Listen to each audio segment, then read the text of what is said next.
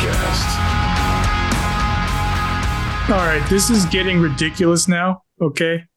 The Kings are ruining our podcast. We haven't been upset about anything for 2 months, and damn it, I didn't get into the podcast game to be happy all the time. This is Caro. How are you tonight, Vardy? I'm upset that I can't be upset. I don't know what to do with this. I mean, how much can I gloat? Really? This is terrible. I think when we started this show and we were like, hey, you know, when the Kings are bad, we were usually funny, and then that caught on and people started liking that. And now I feel like if this continues, we're going to be jobless, homeless, out on the streets. And I'm deeply concerned because this is just selling our mics for dollars. It's ridiculous, man, what's happening right now. It is absolutely, truly unbelievable. I was ready. I was sharpening my knife around the second period of that game tonight against Columbus. I was ready. Ready to even that would have been ridiculous, right? To be even complaining about that game. But it's funny. I texted you, second intermission, I would say. And I was like, yeah, I don't know. Like, my kid's sick. I don't know if I can. How about Thursday, you know? And then we kind of decided, no, we're better after a loss. We are better as a show after a loss. And I think within 3 minutes, I texted you. I'm like, of course, this is happening right now when the Kings made it 3-2. They must have gotten the memo. They must have just been like, come on, guys. Do you really want to hear the Bannermen go off on us again? Yeah, that was Todd's second intermission speech. Like, I'll be goddamned if I'm going to sit in the car and listen to those two assholes. They're showing up to my pressers now after the games. They don't say anything. They just look at me. Just mean mugging and be like, enough winning, Todd. You're ruining our material, man. First question I'm ever going to ask him. He's like, hey, when do you think you're going to lose? Just ballpark it for me, Todd. Man. What a team. What are they doing now? I don't even know. When they went down 1-0, I put in a wager, a live bet, that they're going to come back and win. When they were down 3-0, I looked at the same wager and I was like, no way I'm lit. Like, yes, this looks enticing. What was it, like plus 700 at that point? Dude, it was, so the spread went to plus 2.5 for the Kings to cover, and it was plus 150 just for them to cover the 2.5. And I didn't do it. Because I'm not, this is new. I'm not used to this. Even though they just did it against Arizona, sure, but the way they were playing in the first two periods, you're like, okay, this is just not happening tonight. Like, Columbus was playing well for Columbus, I guess, right? Like, they've been playing well. Merzlikins has been really good the last 2 weeks or so. Like, so you see him sharp, right? You see, like, the Kings aren't clicking, the puck's not landing, they're not getting that extended zone time they want. Nothing's really clean. And I just kind of went like, okay, this is like just one of those losses, like the Philly game at home, where just the team looks disjointed. They don't look in sync and nothing's really working. The opposing goalie's playing well. Just shrug your shoulders and move on. This is our final lesson, Vardy, to learn about this team. Is like, with the way they can generate when they're on their game, it's got to be a really big score now for me to be like, okay, this is probably tucked in for bye-bye. Yeah. And I think the opponent matters a little bit. Not to take anything away from Columbus, because I agree with you. I think the first two periods, they were playing their game, their best possible game, I think, to a T, right? Like, Gaudreau was hitting crossbars, and they were short Laine tonight, right? He was out with an illness, I believe. So, but they were still forechecking hard. And the couple power play chances that the Kings got, they really were having trouble getting into the zone. I think Columbus was setting up 4 along the blue line and just really not getting him any kind of controlled entries or anything going. Puck was just not sitting right where you wanted it to. None of the chances were really good. And that's when you're like, all right, maybe there was a bad flight. Maybe, like it happens. It happens. Like teams come out and it just doesn't click even for the best teams. And for about a solid 40 minutes of that game, it just didn't look like it was a good night for the Kings. Not a situation that I was worried about. It's so uncharacteristic of the team that I was just like, not a problem. They'll be back at it Thursday. They'll, Dubois playing Montreal again. He'll have another great one and it'll be fine. It'll be just fine. But you and I were both surprised that they decided to not wait until the following game to just turn it on a period early, get Philly D all warmed up for his return to Montreal, couple greasy goals. That second one he got, man, that was about as choice a Phil Deneau goal as you can think of. Just right there, sitting in the crease, turning his stick upside down, finding some sort of little slot behind Brzlikins and just toe tapping that thing in. I mean, just greasy stuff, man. And sometimes you got to play that way. I think this season we've seen them score more pretty goals than greasy ones. Very, very anti-traditional Kings hockey for those of us who've been watching this team for the last 1 to 2 decades plus. I mean, you just got to look at that beautiful passing play goal that they had against Colorado in the third period. I mean, we've seen plenty of goals like that this season. So maybe they were guilty of trying to make too many plays like that. Maybe they were trying to like really get that finesse, extra pass, extra whatever kind of goal. And it was leading to a lot of turnovers and poor puck possession because Columbus was just not backing down at all. So it is interesting to see that when that's not working, that they still have a greasy element to their game, that they're still able to just get these goals that are like dirty, get right up in the goalie's face, into the paint, random bounce kind of goals. It doesn't all have to be 3 passes in a, ESPN top Sports Center top 10 kind of play. It doesn't have to be Trevor Moore turning on a dime and top tittying one, just get dirty goals sometimes, man. Yeah, and it's funny that Phil Deneau gets those two because he's the one after the last few games that's been using the word direct. When we play direct, we get results. And Todd McClellan has said it too many times. When we play direct hockey, we are at our best. And you're absolutely right, man. The Kings and coach has said it. The leadership has said it. Like sometimes they're just trying to make alley-oop 360 slam dunk plays on every possession, and they're globetrottering, as Todd put it. And it's tempting, isn't it? It's tempting when they pull it off. Right? Exactly. Like track record shows they can. But then the same thing in Colorado. The same language was used after that game. Yep. It's like, hey, we went into the third. We talked about just being direct, not passing up good shots, not passing up good opportunities to make that extra beautiful play because we can. And that's when they start putting them in. Like it's been a minute where I've seen 3 greasers like that from the Kings to get back in a game. But in games like this, man, that's what it's going to take. And it's very important for this team to realize that you got to be able to do both.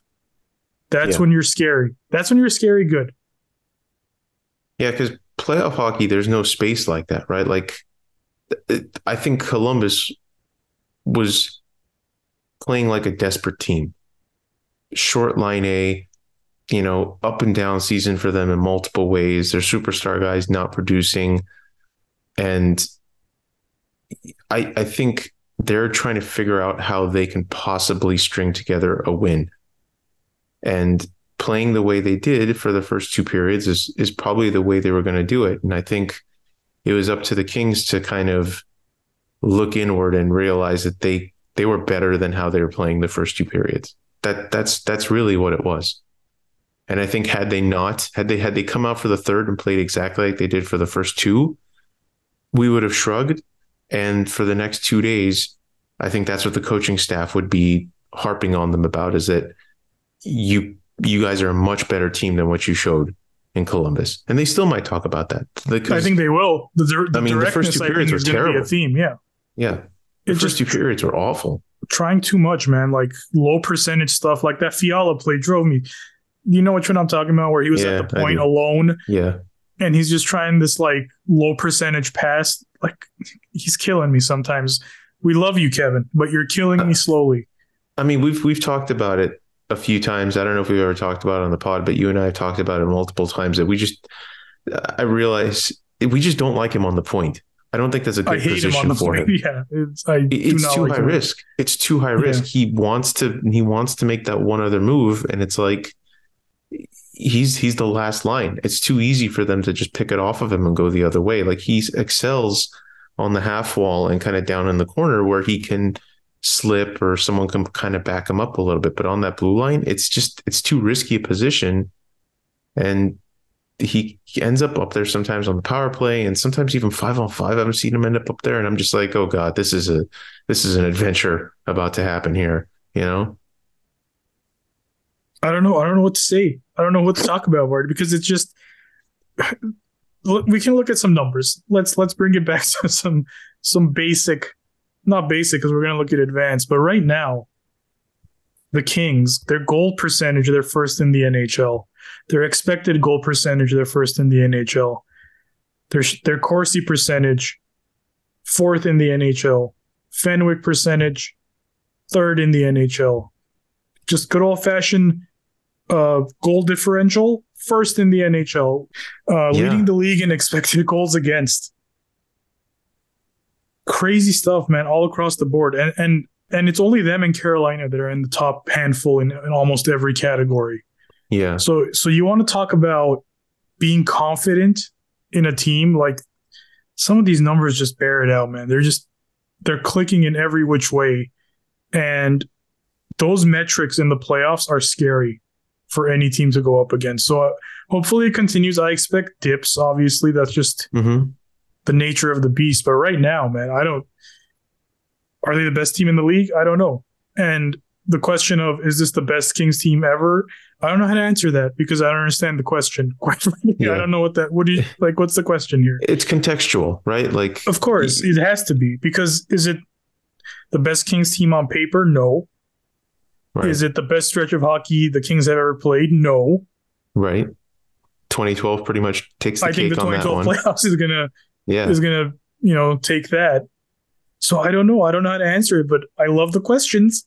I'll tell you them. I love hearing those questions being asked somewhat seriously. So I'll tell you how I'm interpreting it.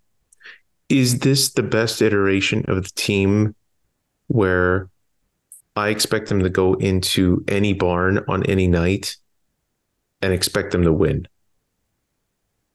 Like, if I ask it to you in that way, what would you say? I don't know that either, because I feel like, what was it, the 13 team? They were winning like. Do you remember? Yeah.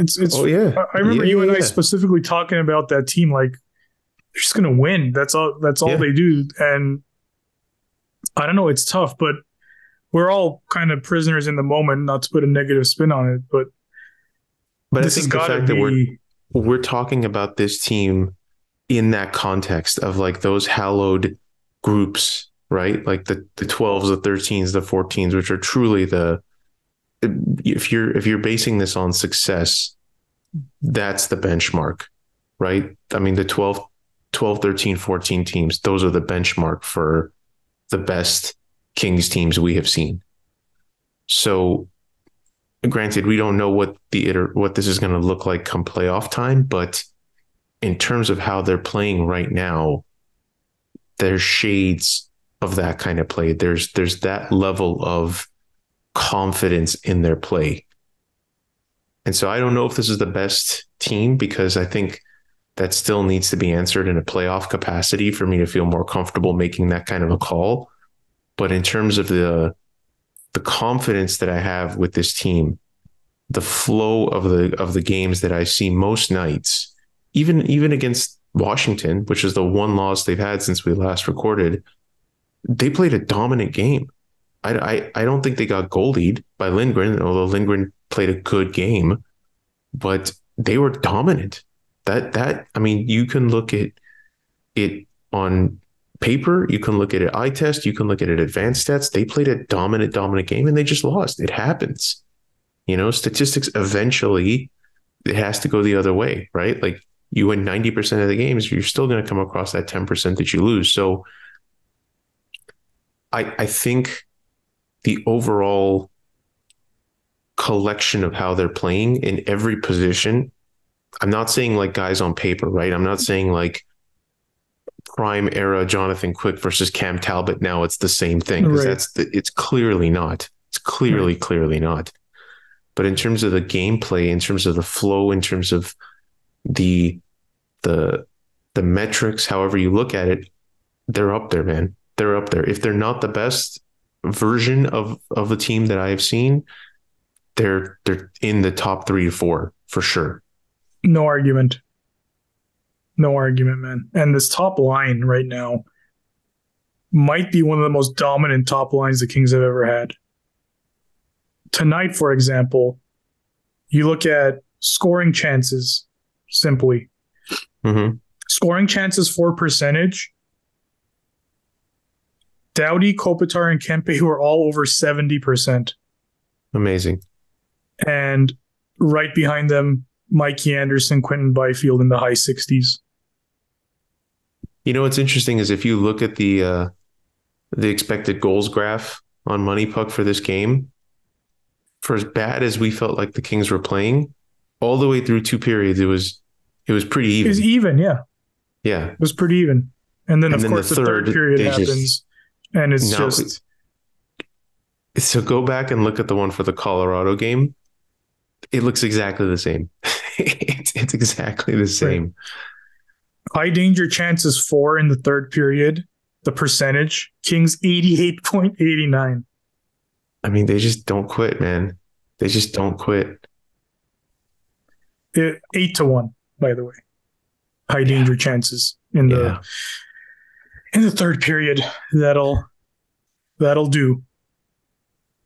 But you know what the best part about this is? Please tell me if there's something better than all that. There's a better iteration of this team waiting. Because if and when hopefully... Then its current form? Yes. Okay. Yes. Because if and when Victor Arvidsson actually comes back to this lineup, I think you're going to see a step farther up once he's back in the lineup. Well, I think the biggest benefactor is going to be PL Dubois. That's exactly. Absolutely. I think, look, should we do our bi-weekly PLD check? Is it time? Is it time? We need a name for this segment. I know. We'll figure it out. We're okay with titles and stuff. So we're pretty savvy. We'll figure something out. And the reason I think we do this now is because we were not in favor of the trade, but at this point in time, all we want is for this man to have success in the uniform he's wearing. That's all I care about. Like, I've turned the page on Gabe Velarde and all that stuff that we talked about. Well, sort of, because I'm sure he'll come up later this episode. He'll come up for not good reasons. Yes. For once. So, I think the biggest benefactor to me is going to be him. There were plays today, and I think I told you this. There were like 3-4 plays today where I felt like he came low, moved the puck to the boards, and he was going through the neutral zone with speed, and there were opportunities for him to get the puck from his line mates, and his line mates chose to just get the red and dump it in. Where if one touch to him and he would have been gone 3-4 times. I'm not even exaggerating. Mm-hmm. I think the most egregious one that came to mind was Grundstrom on the boards. Like, sure, he was under. Listen, and all fairness to Carl Grundstrom, who's been exceptional this season, he got the puck at the far wall and he had 2 defenders on him. So the defender had cheated over, leaving the neutral zone kind of open for that touch for PL. And it's not fair for me to ask Carl Grundstrom to make that play with that much pressure and just kind of give a soft touch to Dubois so he could be gone. Right. It is fair for me to ask that of Victor Arvidsson because he can do it and he can do it well. So whether it's Arvidsson, whoever it's going to be on PL's wing, it's going to be an upgrade, respectfully. is going to be an upgrade in the type of game that Dubois wants to play, needs to play to be an effective forward every night. You can argue he is now. There's a ton of stats that I'm not even going to bother looking at that other people can tell you where he's positive, right? He's not having a negative impact on the game. But to me, that's a little too in the weeds for me to get into that. What I want to see is what I'm watching, and I want to see like basic statistics improve. That's important no matter what. Like the Montreal game, right? We got to go to that game. We got to see him play, and it was funny because just before that game started, you were kind of looking at some lines and bets and things like that. You're like, man, Dubois sure likes putting up points against Montreal, and sure enough, he had 2 assists. I am sympathetic this week in our PL check-in. I'm sympathetic to his position right now because they tried to put him with Fiala, and that did not work for a multitude of reasons. Fiala certainly working better now with Deno and Moore. And that's why I think that, again, I say if, because you never know with Arvidsson's injury history and what he's dealing with, but if and when Arvidsson is able to get back into this lineup, I feel like it's more likely that they would put him with Dubois than potentially try the Fiala-Dubois pairing again. But I feel for him because he's put in a position now where, all due respect to Carl Grundstrom, all due respect to Alex Ferrier, he's kind of lacking a bit of a support staff here on that line. And they're not going to change much because the team still keeps winning. And the other 2 lines are going fine. They're not going to touch the 4th line.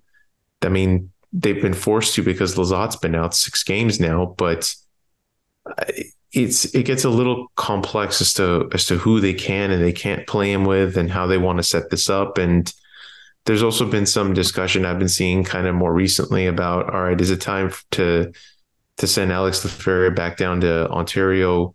He really hasn't been producing much. He's playing his honest game, but you know, you got a guy like Fagemo who the Kings were lucky enough to reclaim once Nashville dropped him off of waivers. He's been scorching hot. He's also a right shot. He's also, you know, a shoot first kind of guy. Is it time to bring someone like that up to give PL some more options on that line? Because like you pointed out, there's situations like that where he's looking for someone to give him that one touch, to set him up, to put him in a position where he can do more. And maybe he's gone from a situation where you had a guy like Fiala who really wanted the puck, and now they switched him off so that he's kind of the dominant guy. But now you got 2 wingers who can't really get him the puck on a consistent basis to where he needs it. So I'm more sympathetic to his plight this time around than I think I have been at any point throughout the season. Same. I mean, as we watch him, we understand his strengths more. We understand the type of game he needs to play to be at the top of his whatever confidence, abilities, whatever you want to call it. We understand what his ceiling is when he's playing well. We have a picture of what that's going to look like.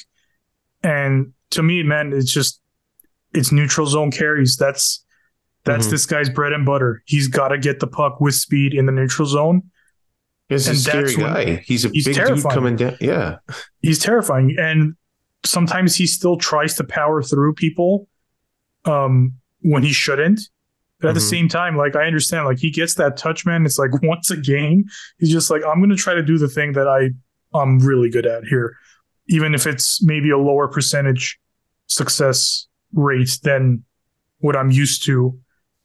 I think he's still trying to find his way, like, below the dots too. Like, he looked really good in the preseason below the dots, like bouncing off of defenders and really being a nightmare.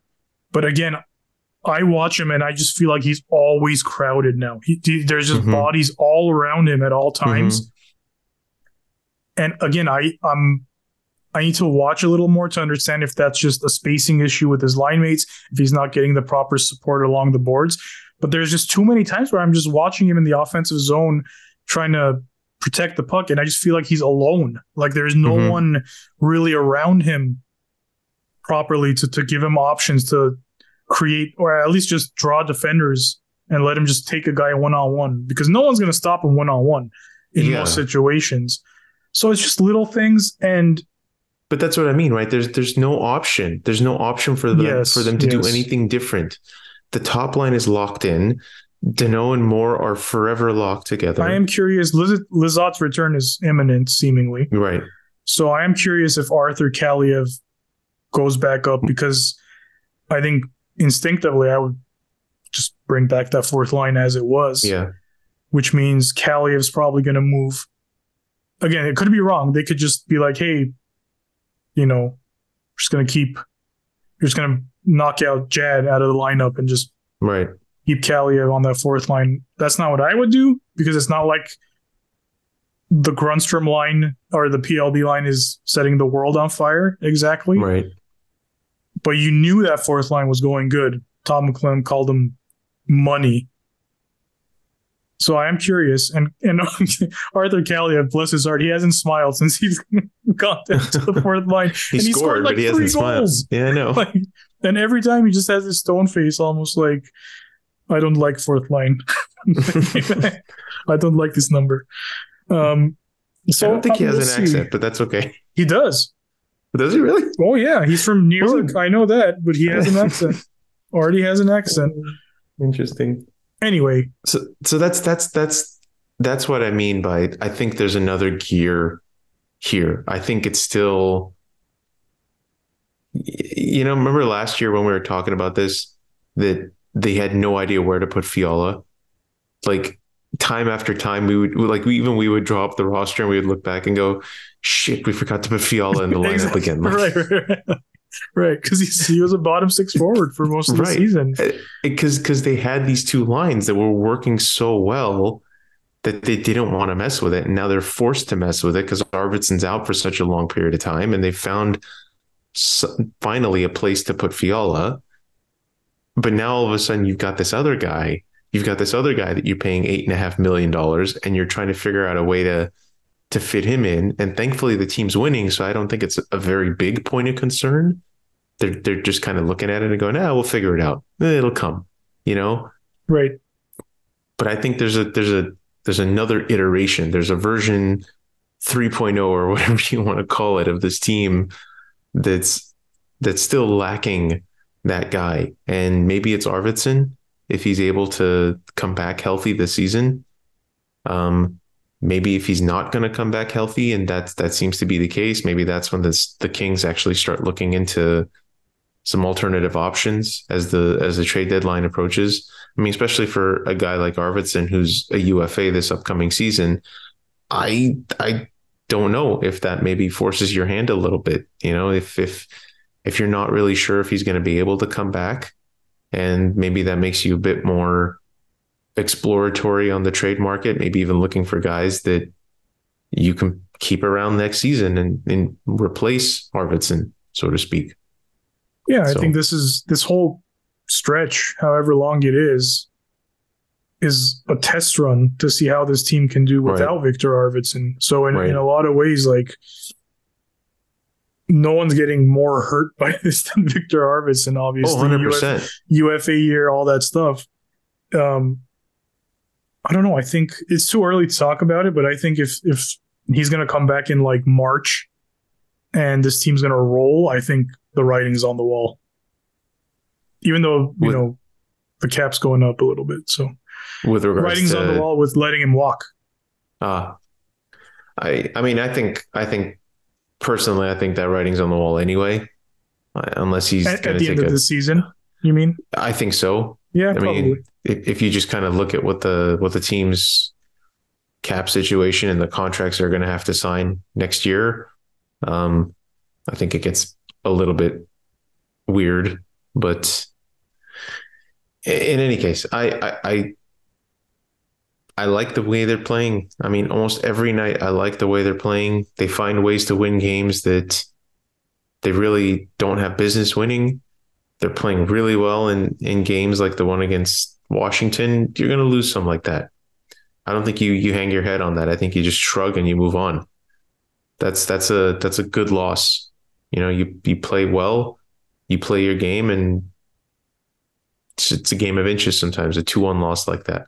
Yeah. So yeah, that's our PLD check-in. There it is. Bi-weekly. I am really fascinated with this guy. He's a fascinating individual. I will say, like, just watching his interviews and like the podcasts he's done, and he's just a very interesting cat, and I'm very interested by him.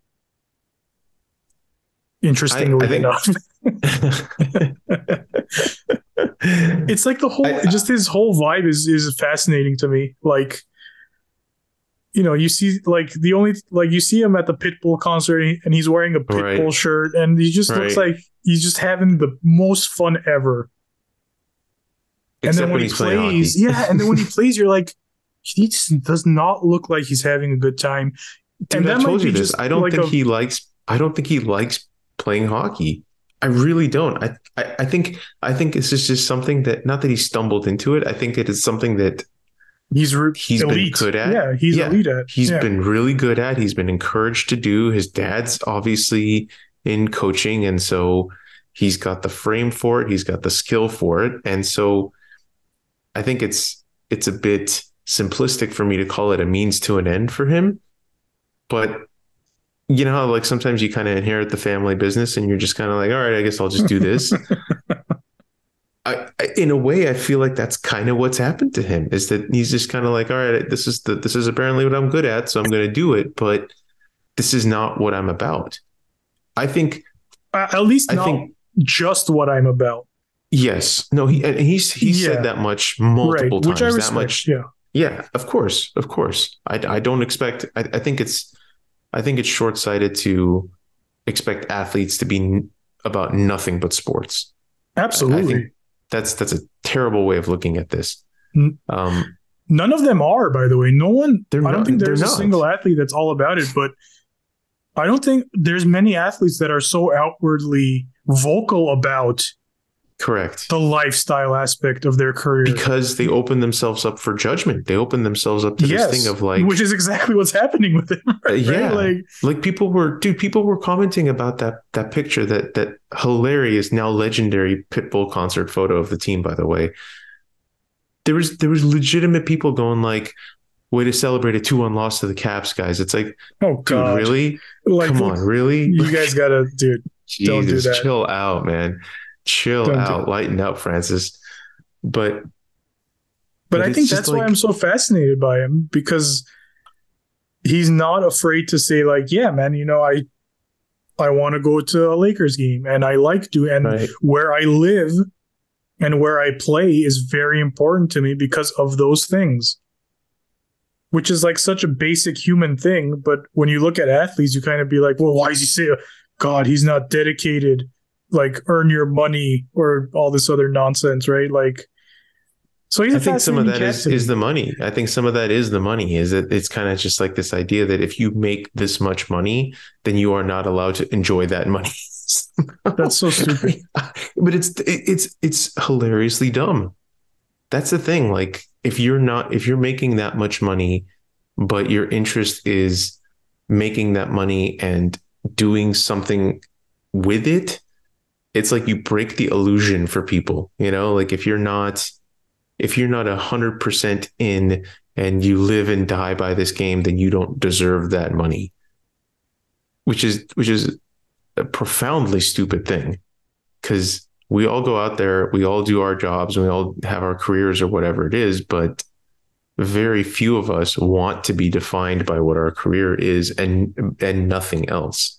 And I think there's an element of bravery on his part to be able to come out and say, like, I don't want to live in Winnipeg for 8 years. I have other interests. I want to be, and obviously I can travel during the off season, but I don't want that. I want to be able to, like, go to a Pitbull concert on a Saturday and not have to book a private jet and this and that and other to get, like, so I don't fault him for that at all. I have said that from day one, every single interview this dude has done, every single person he's spoken to, he seems like an incredibly well-rounded, even-keeled individual. That being said, I really don't think he likes to play hockey. I really don't. I'll push back on that. I'm sure he loves it. I just don't think.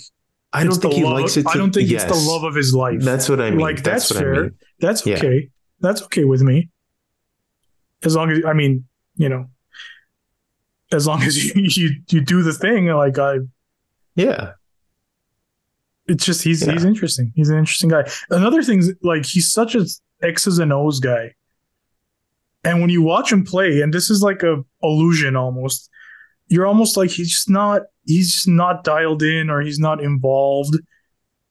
But when you watch him run the system, like, there's very few that run it and do the X's and O's as well as he does, which makes him, like, the layers of this, like, player are just so fascinating to me.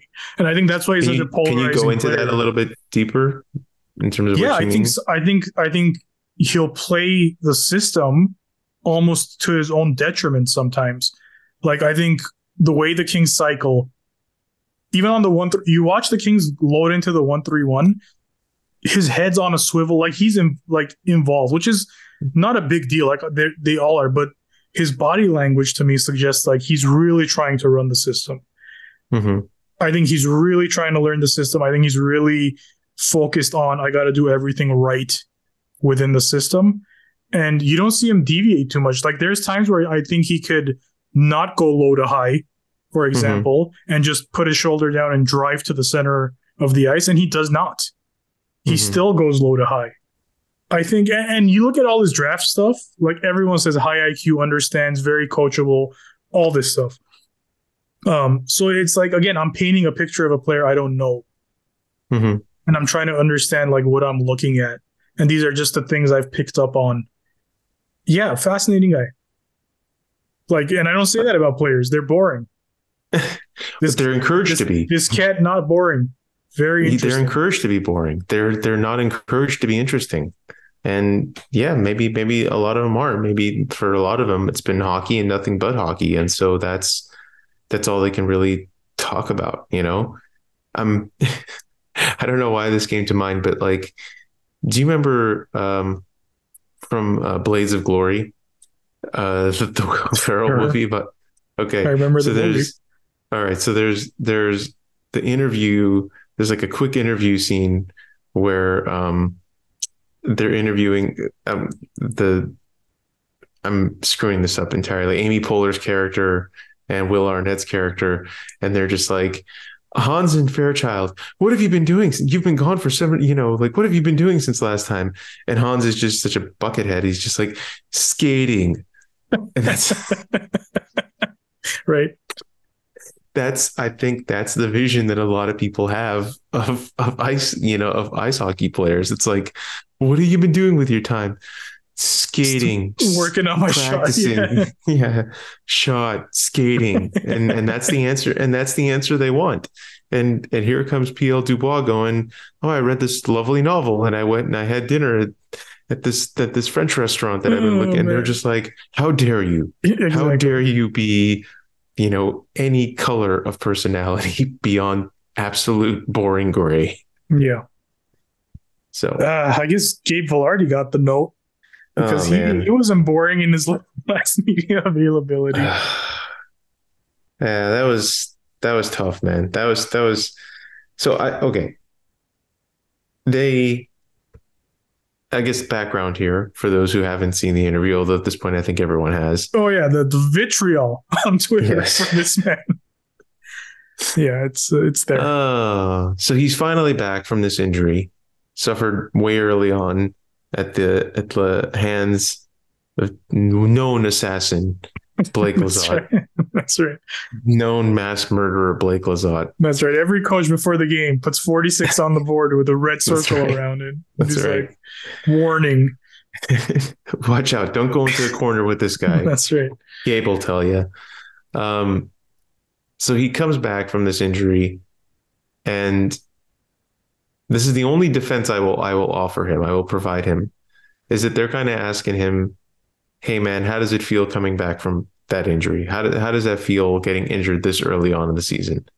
And the Winnipeg media, they sure love their hockey, and there's not a whole lot else they're gonna report on. And so they kind of asked this question of him in two different iterations, basically, like, how does it feel? You got hurt against your former team and now you're back. And the first couple times he tried really hard to give the PC answer of something that happens. It's a thing that happens. It sucks, but what are you going to do? I'm back. And I think twice he tried to answer it exactly that same way. And I don't know if finally someone just asked it a slightly different way. And he was like, well, the PR staff told me that if I'm asked 3 times, I'm able to unload right. like some sort of a genie or whatever. But like he decides to just go scorched earth on Blake Lizotte, as probably no one has gone scorched earth on Blake Lizotte before. And I don't know if he straight calls him a dirty player, but stops just short. Pretty much. I mean, there isn't much to read between the lines there. It's kind of there, isn't it? Like, and you're right, man. The media did press him, and it was like, so Gabe, like you said, so Gabe, your leg, like, how does it feel? And they're like, he answers his second question's like, how does it feel to, miss more time like you have last year? And he mentioned like last year was a concussion, which that's what we thought it was. And everyone during the trade was like, oh, he's back again. No. And then after those 2 questions, it's almost like this weird, like, yeah, but your leg really hurt, huh? They're like still pressing for him to say something for them to get their quote. And Gabe, you can't take that bait, big guy. Like, you're a pro now. Like, you should understand you're young, but like, they're baiting and you. You're frustrated and you're angry and you haven't played and you're, like, you got traded away in a weird way. Like, you have every reason. Yeah, sure. But you can't exactly. You can't exactly. You have, like, you have every reason sometimes to go out there and punch someone because you're angry, but you're not going to do that. A normal individual does not do that. And I think they baited him, and then he just took the hook and went off. Yeah, I saw a young man who was talking about more than that play. I saw hurt feelings. I saw someone who was hurt by the trade, despite what you want to read on Twitter. He's still human. And the idea that, he was gone anyway, it's the most ridiculous thing. Like, he didn't want to be here, like, based on nothing. Right. I see a frustrated, hurt player that took an opportunity to unload on his former team. I'm not a psychologist, but that's what I saw. And unfortunately, the part I didn't like is when they asked him if Blake Lizotte reached out to apologize or whatever, and he said, that's between me and him. Which means, yes, he did, in my eyes. That's how I read that. And even if he didn't say that, I think Blake Lizotte's the type of person to probably apologize as soon as he possibly could. Right. So for Gabe, you can't say all that and then keep that out. You can't bury a guy and then not say that part. That's the part that kind of frustrated me a little bit. He was out for blood. And I think he saw the Kings logo in front of his eyes when he was doing it. So you live, you learn, I guess, but it was just upsetting to see. Like, I don't have a Blake Lizotte jersey. It's not the point. Like, I saw from what I felt was an objective. We've been objective about things relating to Gabe Vilardi, things relating to the trade that resulted in Gabe Vilardi moving to Winnipeg. I believe we have been. So I'm being objective about this. It's like, that was just unloading on your former team. Yeah. And hopefully he got it out of his system, because I'll tell you what, next time the Kings play the Jets,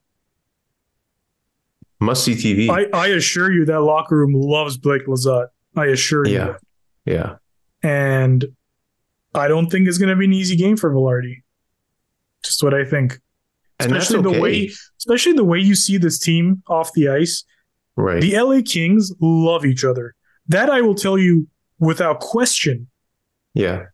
The locker room celebrations, Pitbull, like all this, they love one another. The on ice celebrations.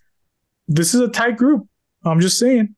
I don't think they're going to take a number or anything, but I don't think they're going to go easy on it. Have you ever seen a coordinated on ice celly like that? I mean, I've seen it for an individual. I don't recall ever seeing Sean Avery push-ups. We remember that. Sean Avery push-ups, Timu glove shotguns. Yeah. I don't know if I've ever seen in the two NHL? guys or more. Obviously, yeah. Certainly not. I don't remember one on the Kings. So the NHL that's a tough question. I'm sure there has been one, right? Like I just feel like those kind of weird or unique celebrations, they kind of make the video rounds, right? The Kings remember when the Gabbard Kopitar line used to shake hands after a celebration? Oh, right? They used to do the handshake. That was a great one. Terrific. I did like that. A terrific celebration. Just the general, they huddle up and they just shake hands. Like a great celebration. That's a good one. That's a good one. That's one in Kings history right there. So I'm sure there's been plenty. But that's great because that's another parallel, because that's that same kind of vibe of that era of team, of the era of good feelings, if you will, where that team was, again, they were just scoring so good. They're like, hey guys, let's do some on ice celebrations. Let's shake hands instead. That's what I tweeted. Like, I was just like, imagine how good things are that you have the time and the energy to like sit with your teammate and be like, hey man, next time like we score and it's you to me or me to you, like what should we do? Like imagine like things are going so well, you have nothing else to worry about, no other problems but to think about a coordinated FIFA celebration. Fantastic.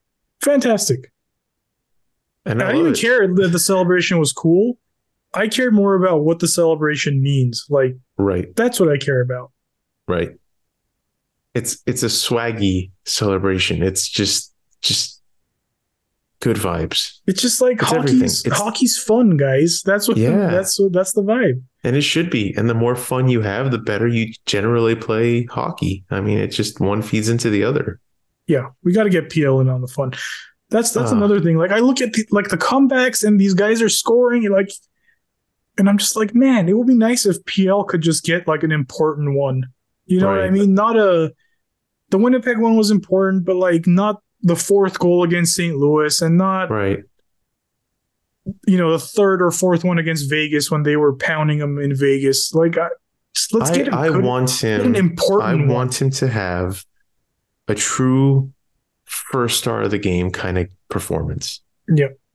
I want him to have that kind of game that you look back and you go, that was the PL Dubois game. That was the game that, like, okay, that's what you're paying this guy for. Because I think the rest of that locker room likes him just fine. I think, again, the human being who he is, he's just like, they clearly love Gavrikov. You see that in a very outward video celebrate. Like, he's that kind of guy, right? Deno's like that too. You see him, he's just a super friendly kind of guy. I think they like PL in a very different way, but in a very like also tightly bound addition to the group. And I want to see the rest of this team happy for him. Right. Which they were in Winnipeg. Yeah. Yes, they were. But I, like you said, I want him to have an important goal, a first start. Like, they mobbed Doughty today. Yeah. On that OT goal. Right, exactly. Like, get in on the fun. Just get in on the fun, big guy. That's what we want. Yeah. An OT winner. Something. Just something. Something that just kind of blows the roof off of his own emotions. That's all I want to see. So there we go. There we go. All right. Anything else you want to say about the Kings other than they're incredible? Well, one win away from breaking the NHL record of from the ether. Road win. From the ether. What a weird thing. It was done. 10-0-0 on the road. One away from the all-time record. Yeah. And they're rolling into Montreal. And I can't think of a better team to set a record against than the villainous Montreal Canadiens. Our arch nemesis. Forever and always. I'll never forget. #. But yeah, and then it's after that you get the possibility on Sunday the 10th of Jonathan Quick. Yeah. And it's interesting because if you look, I would like to look at the Rangers schedule. I think they're on a back-to-back. So are we, aren't we? Because it's Islanders, Rangers. Yes. But the interesting part to me is obviously the quick start. They're on a back-to-back, and the previous game or the game before the Kings game, I believe, is a division game. So it raises the question of do you go Shesterkin against the division rival or against the better team? Yeah, if I were a betting man, I would bet that you have Talbot versus Quick on Sunday, which is beautiful, right? It has to be that way. Yeah. No one wants to see Copley in Madison Square with respect. Cam Talbot played for them. Jonathan Quick is a Kings legend. That's what you want to see in the Garden, man. You got to do. Coaches should call each other. Just a quick text, Todd. Right. Just be like, we're doing this, right? Like, come on. You need like a little Don King action, little fight promotion to this. Absolutely. Maybe get John Buccigross to make some phone calls. Whoever is responsible for such a thing who can make it happen. Todd, just drop Lavi a quick text and just be like, just say quick ? And he'll say, "Yep." Quick v Talbot, yep. Right? Like, yeah, that's it. It has to be. Okay, cool. That's it. Gentleman's agreement. So I would love to see that. It's also good that they're incorporating Copley a bit more into the rotation. I think they had lost some confidence in his game. We talked about that, that they have to get him going. And that Montreal game, great bounce back, shutout win for him. He played great. Now, well, that was after he beat Arizona 4-1, so he was already correct. So he's put together 3 straight wins. Yeah. Which, you want to nitpick him tonight? Fine. I don't. No way, man. No, come on. Some of these, even the disallowed goals, I was like, someone help this guy. Yeah. No, that Marchenko goal, I thought, I didn't think that Marchenko goal was a bad goal. First off, it's a power play goal, and just it's good puck placement. That's it. You want to make a case that maybe the third goal was stoppable. I think that got a little bit. It took like a weird shank and bounce, but from where that shot's coming from, that's a high danger. That's a medium to high danger chance. It's below the faceoff dots, and I think it was a turnover just before it that led to him even having that chance. So it's just you can't. It'd be nice to have a stop on that one, but I don't think that was the difference in the game, right? Like the game turned once the Kings started really playing their game in the third. That's it. Yeah. And it looked like glove side high is where the scouts told the guys to go. Gaudreau rang one off the bar early, glove side high. Marchenko beats him glove side high. And then Gaudreau on that breakaway beats him glove side high. So there's room to improve, of course. But yes. No, I don't think.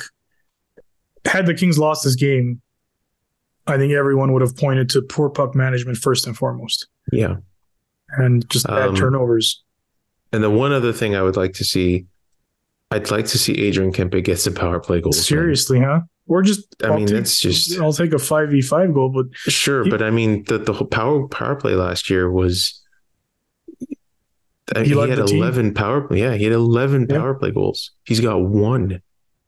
I mean, that's a tall ask for him to catch up with that through the season, and I don't know if it's just because the playbook is out. Teams are covering that left circle one-timer a bit better. I'm not sure. I feel like he's missed a couple open corners and stuff that he was just hitting well. So I think those are the points that I'd like to see improve, certainly. Good news is he's on pace for 82 points, which is a wonderful thing. We'll take that. Yeah. We'll take that. Trevor Moore on pace for a goal total that starts with a 4. And I don't mean a single digit one either. He's looking like he's having a good time out there, as we said previously. So, I mean, honestly, even if he ended with 25, I would be over the moon happy. Oh yeah, it's career highs all across the board for him. Kopi, all-time leader in assists. No surprise. That's like there. The 8th headline, which is how this team's doing. Yeah. No. Oh, I thought you meant for him personally. But no. But I mean, yes, that too. Yeah. Want to talk about the rest of the league just a little bit? We can. How about the Oilers?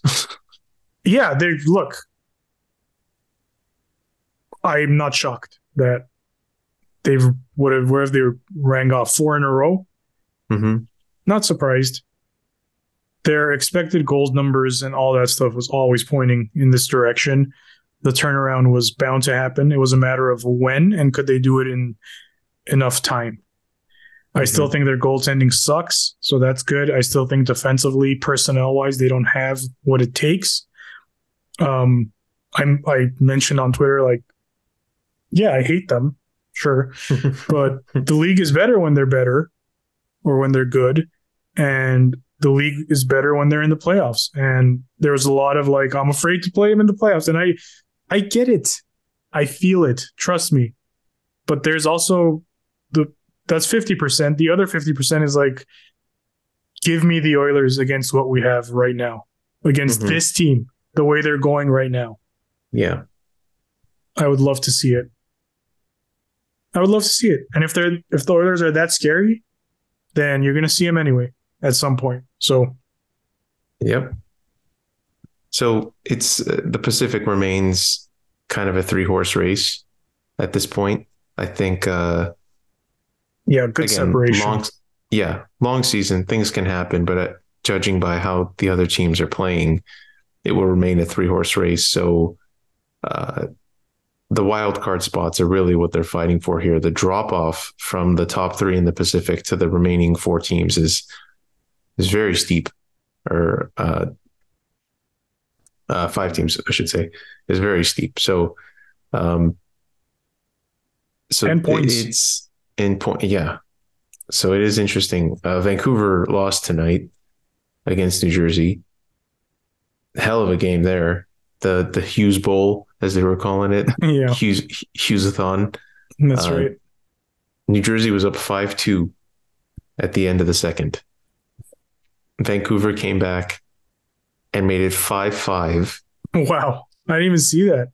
And then Jesper Bratt scored at 19:26. Oh, man. That's for New Jersey to win 6-5. That is a great game. So thank you, New Jersey, for a regulation loss against Vancouver. And they're like 4-6 in their last 10. So the PDO bender they were on kind of settled down a little bit. Yeah. And Vegas is like 4-2-4 in their last 10. So right. Injuries are hitting them hard between Theodore being out, Martinez being out. So Kings have 4 games in hand on both of them. Right. And they'll make that up right quick here in December. Yeah. God, December, January, I think it's like a game every other night, basically, is what they're averaging. December would be the same way if it wasn't for the holiday break. So, right. Kings have the best point percentage in the West. Not surprising. Yep. Because they are behind in games played. That game against New York is another really solid like benchmark game coming up here. just really assess. I mean, because you could argue that on Sunday of this week, you're going to see the two best teams in the league play against each other. And at that's the height of their powers. Legitimate argument. Yeah, absolutely. Because I think the Kings beat Colorado. Argument. Colorado's a great team, but they were down Cale Makar. So that takes away from their greatness. But against New York, I suppose the only caveat would be that if they don't play Shesterkin, then maybe there's slight things there, but the full team is available more or less. Yes. For both teams. It's not the Rangers without Panarin or something like that, or Adam Fox. Agreed. It's Kings have beat, like you said, Colorado and Vegas. So you kind of know, okay, we could play with them. And you look at top of the NHL, that leaves Boston and New York as like the true cream of the crop of the NHL. Right. So it's a big game in New York. I'm very excited. And the Kings lost to Boston at home. But again, I didn't think they were outplayed in that game. I think they just were goalied. That's a game that I feel like they were goalied. Swayman really stood on his head. The Kings had, that's fair. Swayman did play really well. Boston played well too. Like it wasn't like the domination of like we just can't beat Swayman. Yeah. Boston had a good period, I remember, in the third and the second. So anyway, we're getting into the weeds here. Excited for that game. That's like one,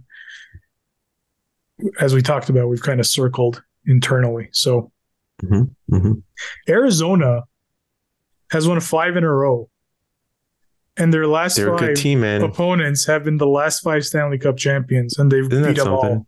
What a great schedule. Because they had beaten Colorado, Vegas, and Tampa. And they had St. Louis next. And I was like, oh, that's an interesting schedule. Like, how funny would it be if Washington was the 5th?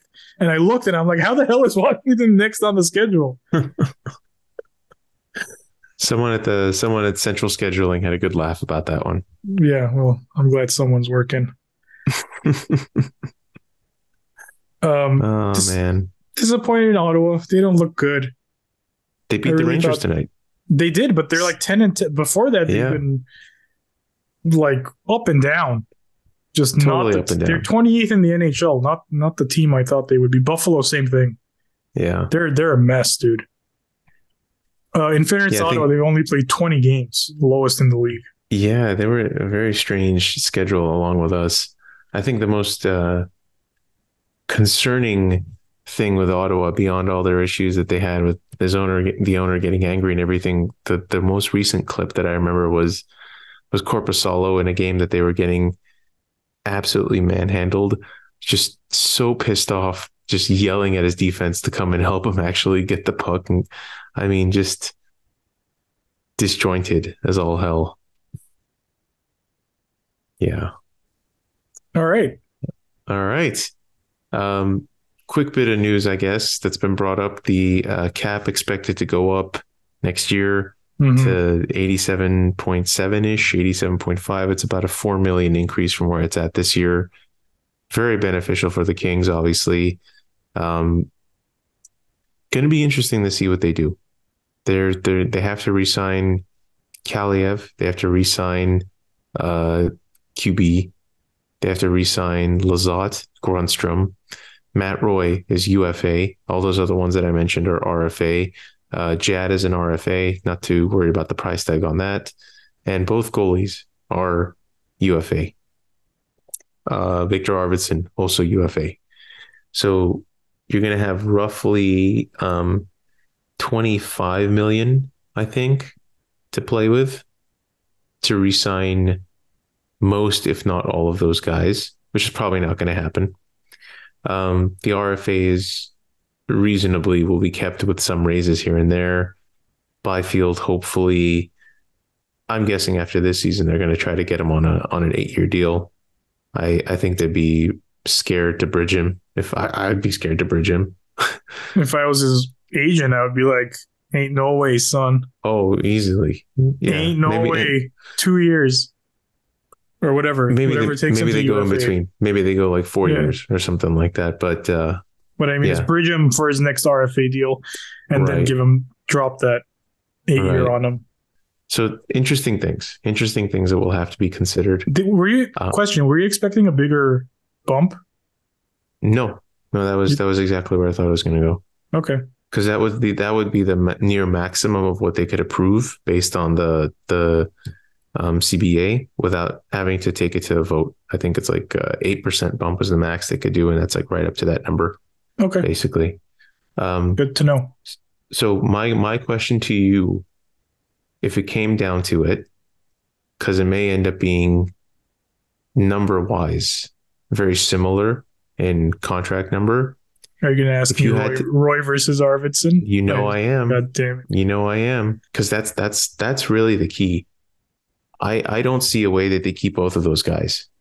I think the real question is going to come down to which one of those two are you going to keep? Because I think both are going to carry around the $5 million price tag. Like, man, it's a very difficult question because you see how the team is playing without Arvidsson. Mm-hmm. I haven't seen how the team plays without Matt Roy. Not sure I want to.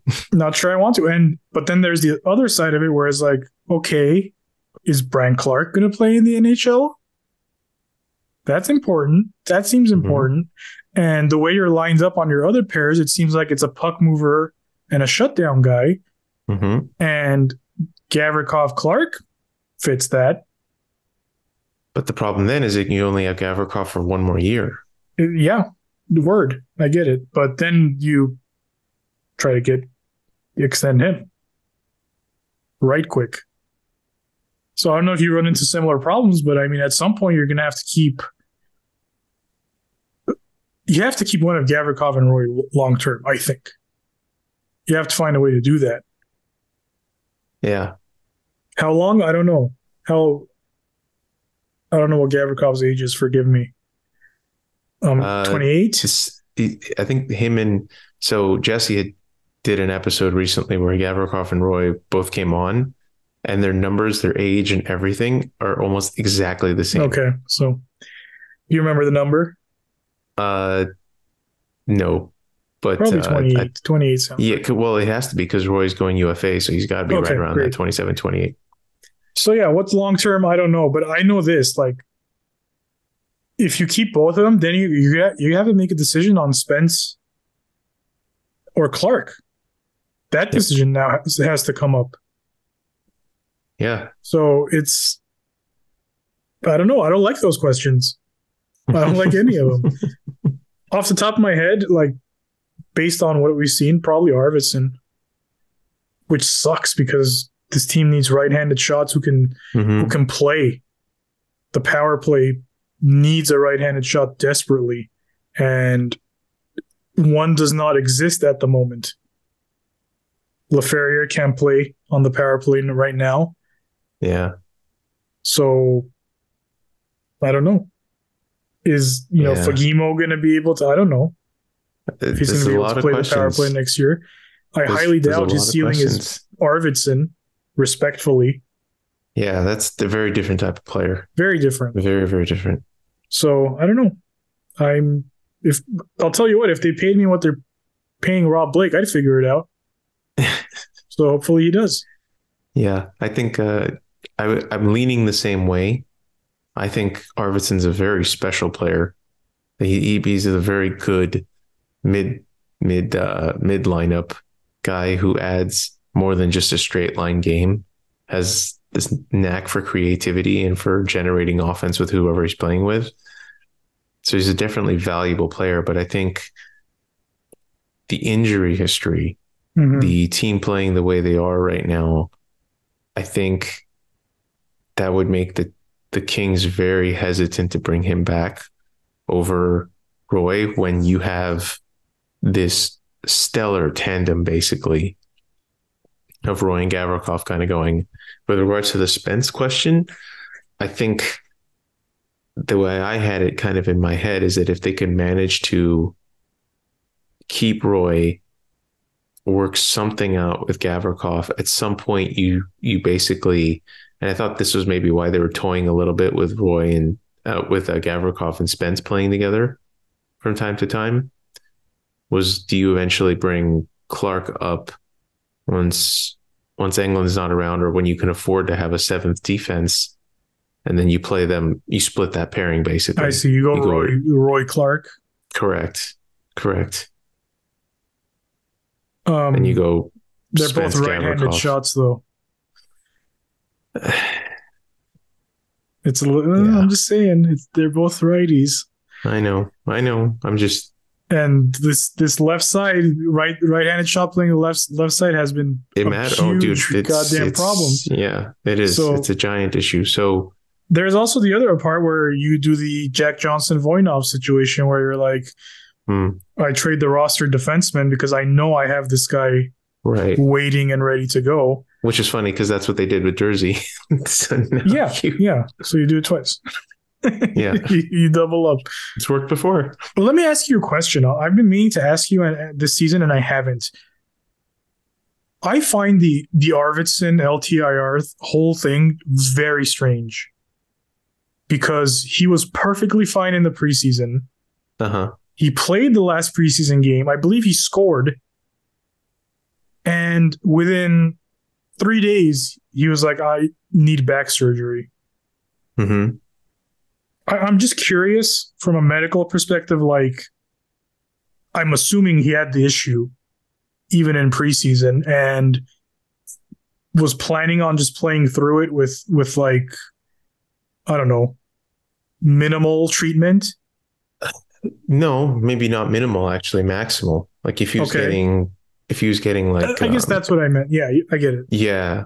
I mean, again, I don't know what exactly his diagnosis is, but if he was getting things like epidural steroid injections and they were working for several months at a time and he was kind of powering through and he was okay during games. And then the day after he was finding himself not being able to get out of bed, that kind of thing.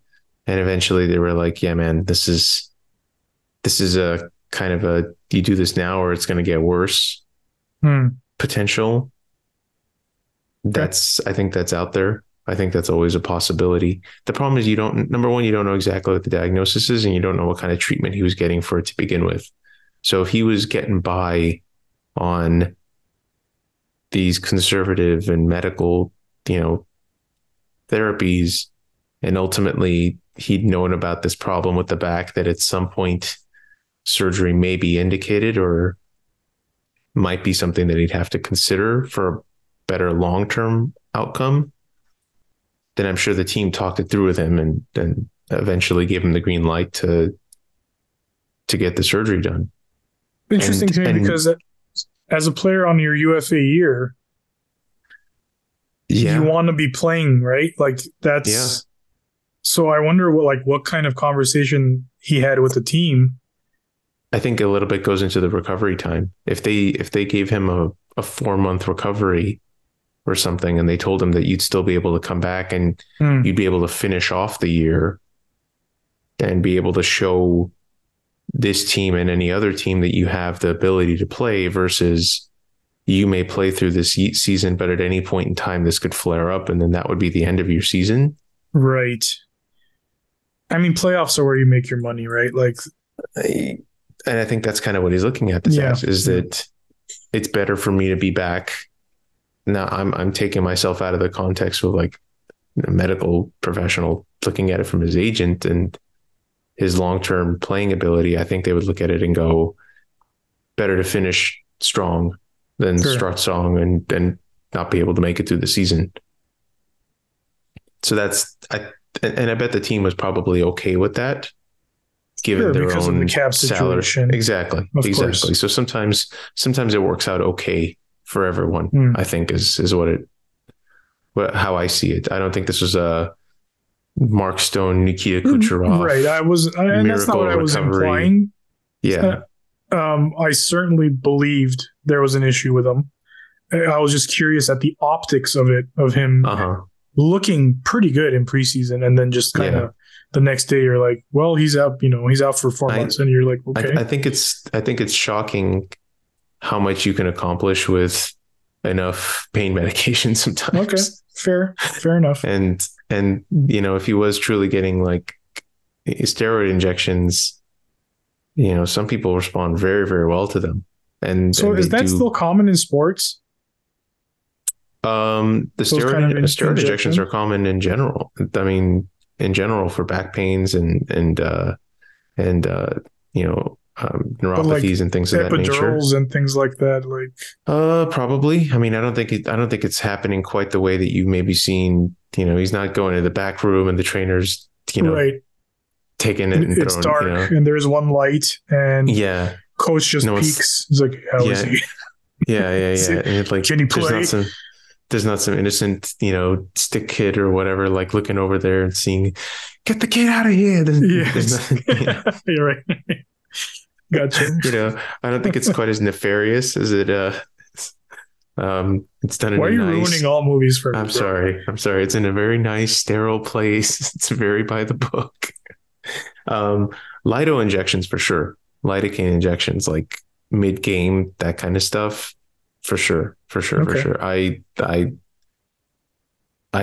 once or twice in med school got to go to some Wranglers games, and I was doing like a ER rotation. And I got to go with the team doc because there always has to be like a doctor in there in the arena, and I got to go to a couple Wranglers games and got to go mid period and whatnot and afterwards and.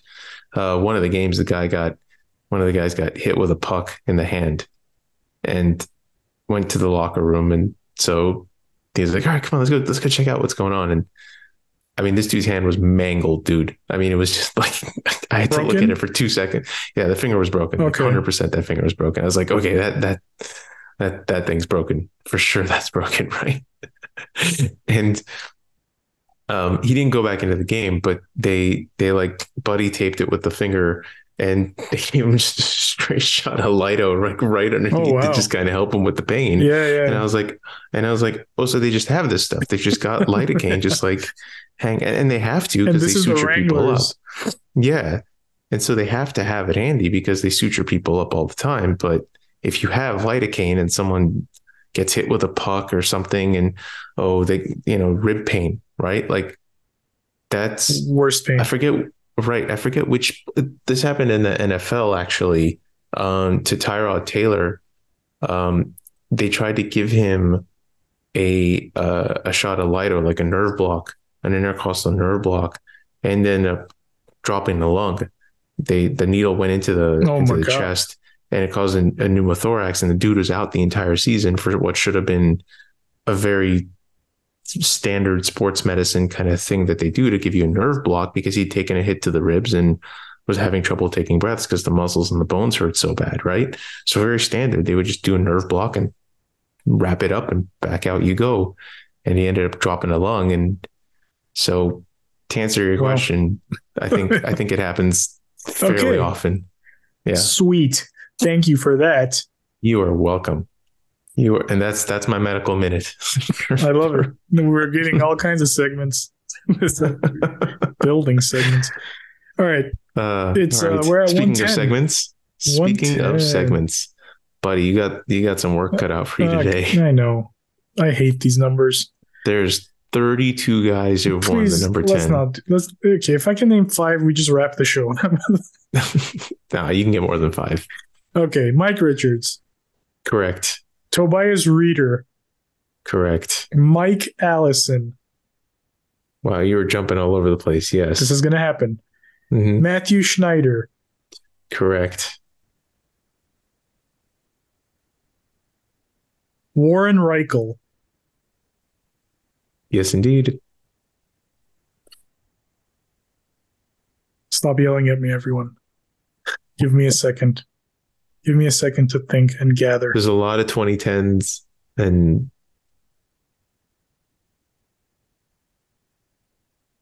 a lot of 2010s. Couple 1-year appearances in there. Sure. Like the Tobias Reeders of the world.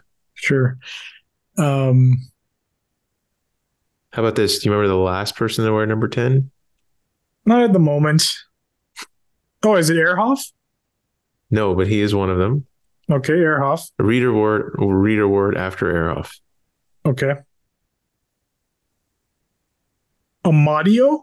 Yes. Okay. It's the last person to wear. So you were already up to like 7, I think. So you're doing okay. I'm doing okay. This is where it gets hard because Reichel, between Allison and Reichel, I wonder how many there are. You don't have to wonder. I'll tell you. Great. There's 1, 2, 3, 4. Holy shit. It's like 2 years, guys. No, man. It was 95 to 2001. What? I said between 90, between Allison Reichel and Mike Allison. Allison was 88 to 90. Reichel was after 93 to 95. And then from 95 to 93. To Schneider was 2001. I know what I'm saying. Between Mike Allison and Reichel, how many are there? Oh, just one. Okay, great. That's what I was asking. You're confusing me. Okay. I misunderstood. Not that I would know who it is, because it's... Anyway, I'm shooting blank. So if you want to give me some... All right, I'll fill in the 2010s for you. So Amadio Reader.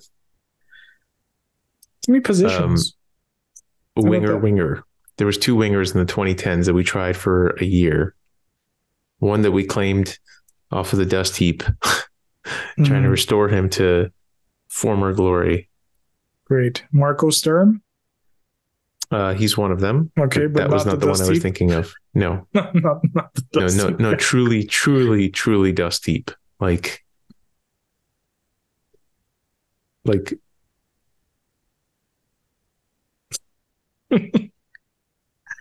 PTO dust heap. Oh, PTO. Setaguchi? That's the one. What about Alan McCauley?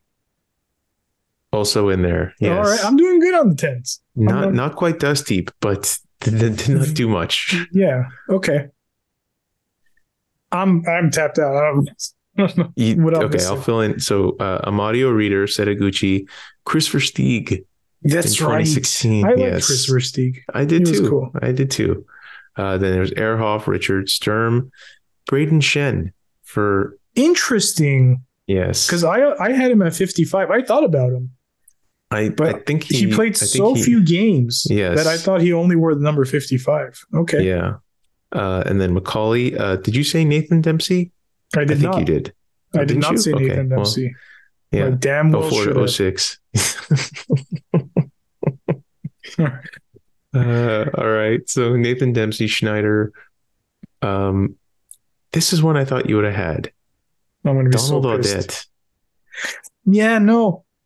I remember him as like his usual number is probably like 38 or some shit, 34 in his career. Like that's what I remember. I'll look it up. I'll look it up here. I'll figure this out. But then before Audette was Donald McLean. Yes. 34 is the number you were probably thinking of. But apparently he wore 34 from 98, 99, and then 98 to 2000 he was wearing number 10. That's Audette. So that's horse shit. Fine. Anyway, Don McLean, Neil Broughton in 97. Jeff Chevalier in 95, then Reichel, Dennis Smith, Mike Allison. Dennis Smith was the 91. Okay. Probably played 3 games, sure. Sean McKenna, 86 to 88. Okay. Not to be confused with Steve McKenna. Nope, different McKenna. The Jurassic Park line. Okay. Correct. Bill O'Dwyer, 84, 85. Bob LaForest, 84. And then now you're getting into that wonderful era of the early 80s where, again, the Kings only had like 15 jerseys and guys just had to swap them out. Bob LaForest, Terry Ruskowski in 83. Victor Nechayev in 83. Wait a minute. So he changed his number. Terry Ruskowski was not number 10. I'll let you know. Let me know because I'm right. 8'8", 10 and 82, 83 apparently. And then it must have been, maybe it was a preseason thing. I don't know. Anyway, don't be mad. Okay. Yeah. Brock Treadway. Sure. That's a strong name right there. That is. You can help me here because they have Bernie as wearing 10 for a season. Interesting. In fact, he went 10 in 81, 82. He went 15 in 81, 82. And then 9 eventually from 81 to 88. That makes no sense. Strange. Very strange. That is, again, Bernie's jersey was dirty. Yeah. situation. There's weird things happened in the early 80s in Kings jerseys. He was out partying. I'm convinced that no one in the early 80s wore a number above 15. Yeah. For the LA Kings. It's like international. Yeah. Dave Morrison in 82, Scott Gruel also in 82. Seriously, there's 5 guys that apparently wore the number 10 in 82. It was it was a floater. It was a floater jersey. Guy forgot his jersey. Equipment guy forgot Bernie's jersey. The 10 is a great number. It is. Rick Martin in 81-82. He definitely didn't get much out of that jersey. Jesse's probably yelling Rick Martin to me. Steve Carlson in 80. Vic Vanaski in 73-79. There you go. That's quite a reaction. Okay. You didn't see that coming, did you? Definitely not for Vic Vanaski. Me and Double V go way back. I guess I know whose episode this is. Oh God. Jim Stanfield in 1970, and finally Howie Hughes 68-70. Double H. Those are all of the number 10s. I'm a little surprised there hasn't been one since 2021. Yeah, it is interesting. We'll see if anyone ever. Well, not ever is a long time, obviously. So we know whose episode this is, right? This is the Richards. It's the Rick Mike episode, as far Richards. as I'm concerned. Number 10 for the Kings is Mike Richards, guys. Mm-hmm. That's who it is. With big respect to Mike Allison, man, I respect him a lot. But it's Mike Richards. Yeah, for everything he defined, for like a change in the composure, the makeup, the signal, the acquirement of Mike Richards sent. He's 10 as far as I'm concerned. Agreed. In a Kings jersey. No notes. Perfect. No notes. Thank you. Whew. Okay, I'm fading, buddy. It's getting late. The Kings took it out of me emotionally. Good chat as always. We're doing good. Every 2 weeks, we're keeping it relatively consistent. That's right. All the people on Twitter who say once in a blue moon, I am deeply offended. Someone said 98,000 days in between episodes, which is, that's a bit of a stretch, isn't it? Like, that's. I appreciate the chirps. It's funny. It is funny. Next one might be tough though, man, because we're coming up on. Let me see. That's going to be just before Christmas. Hopefully, we can sneak one in. We'll make it happen. And thank you for anyone who's been emailing us. We've been getting some cool emails, guys. You could email us through our website, but also our email is thebannermanpod@gmail.com. When we were sharing stories about watching games, we got some cool emails. So thank you to everyone who did email. That was much appreciated.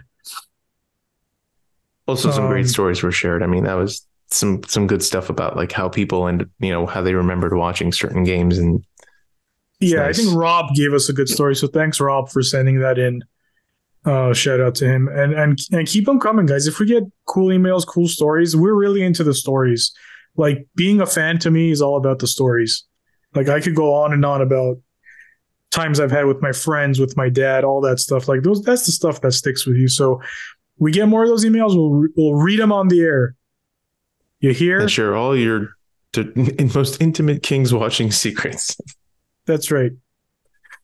All right. We don't answer to anyone. We're an independent podcast. No ads. Ad free. All right, guys. Thank you very much. Like, subscribe. Keep the Twitter interaction coming.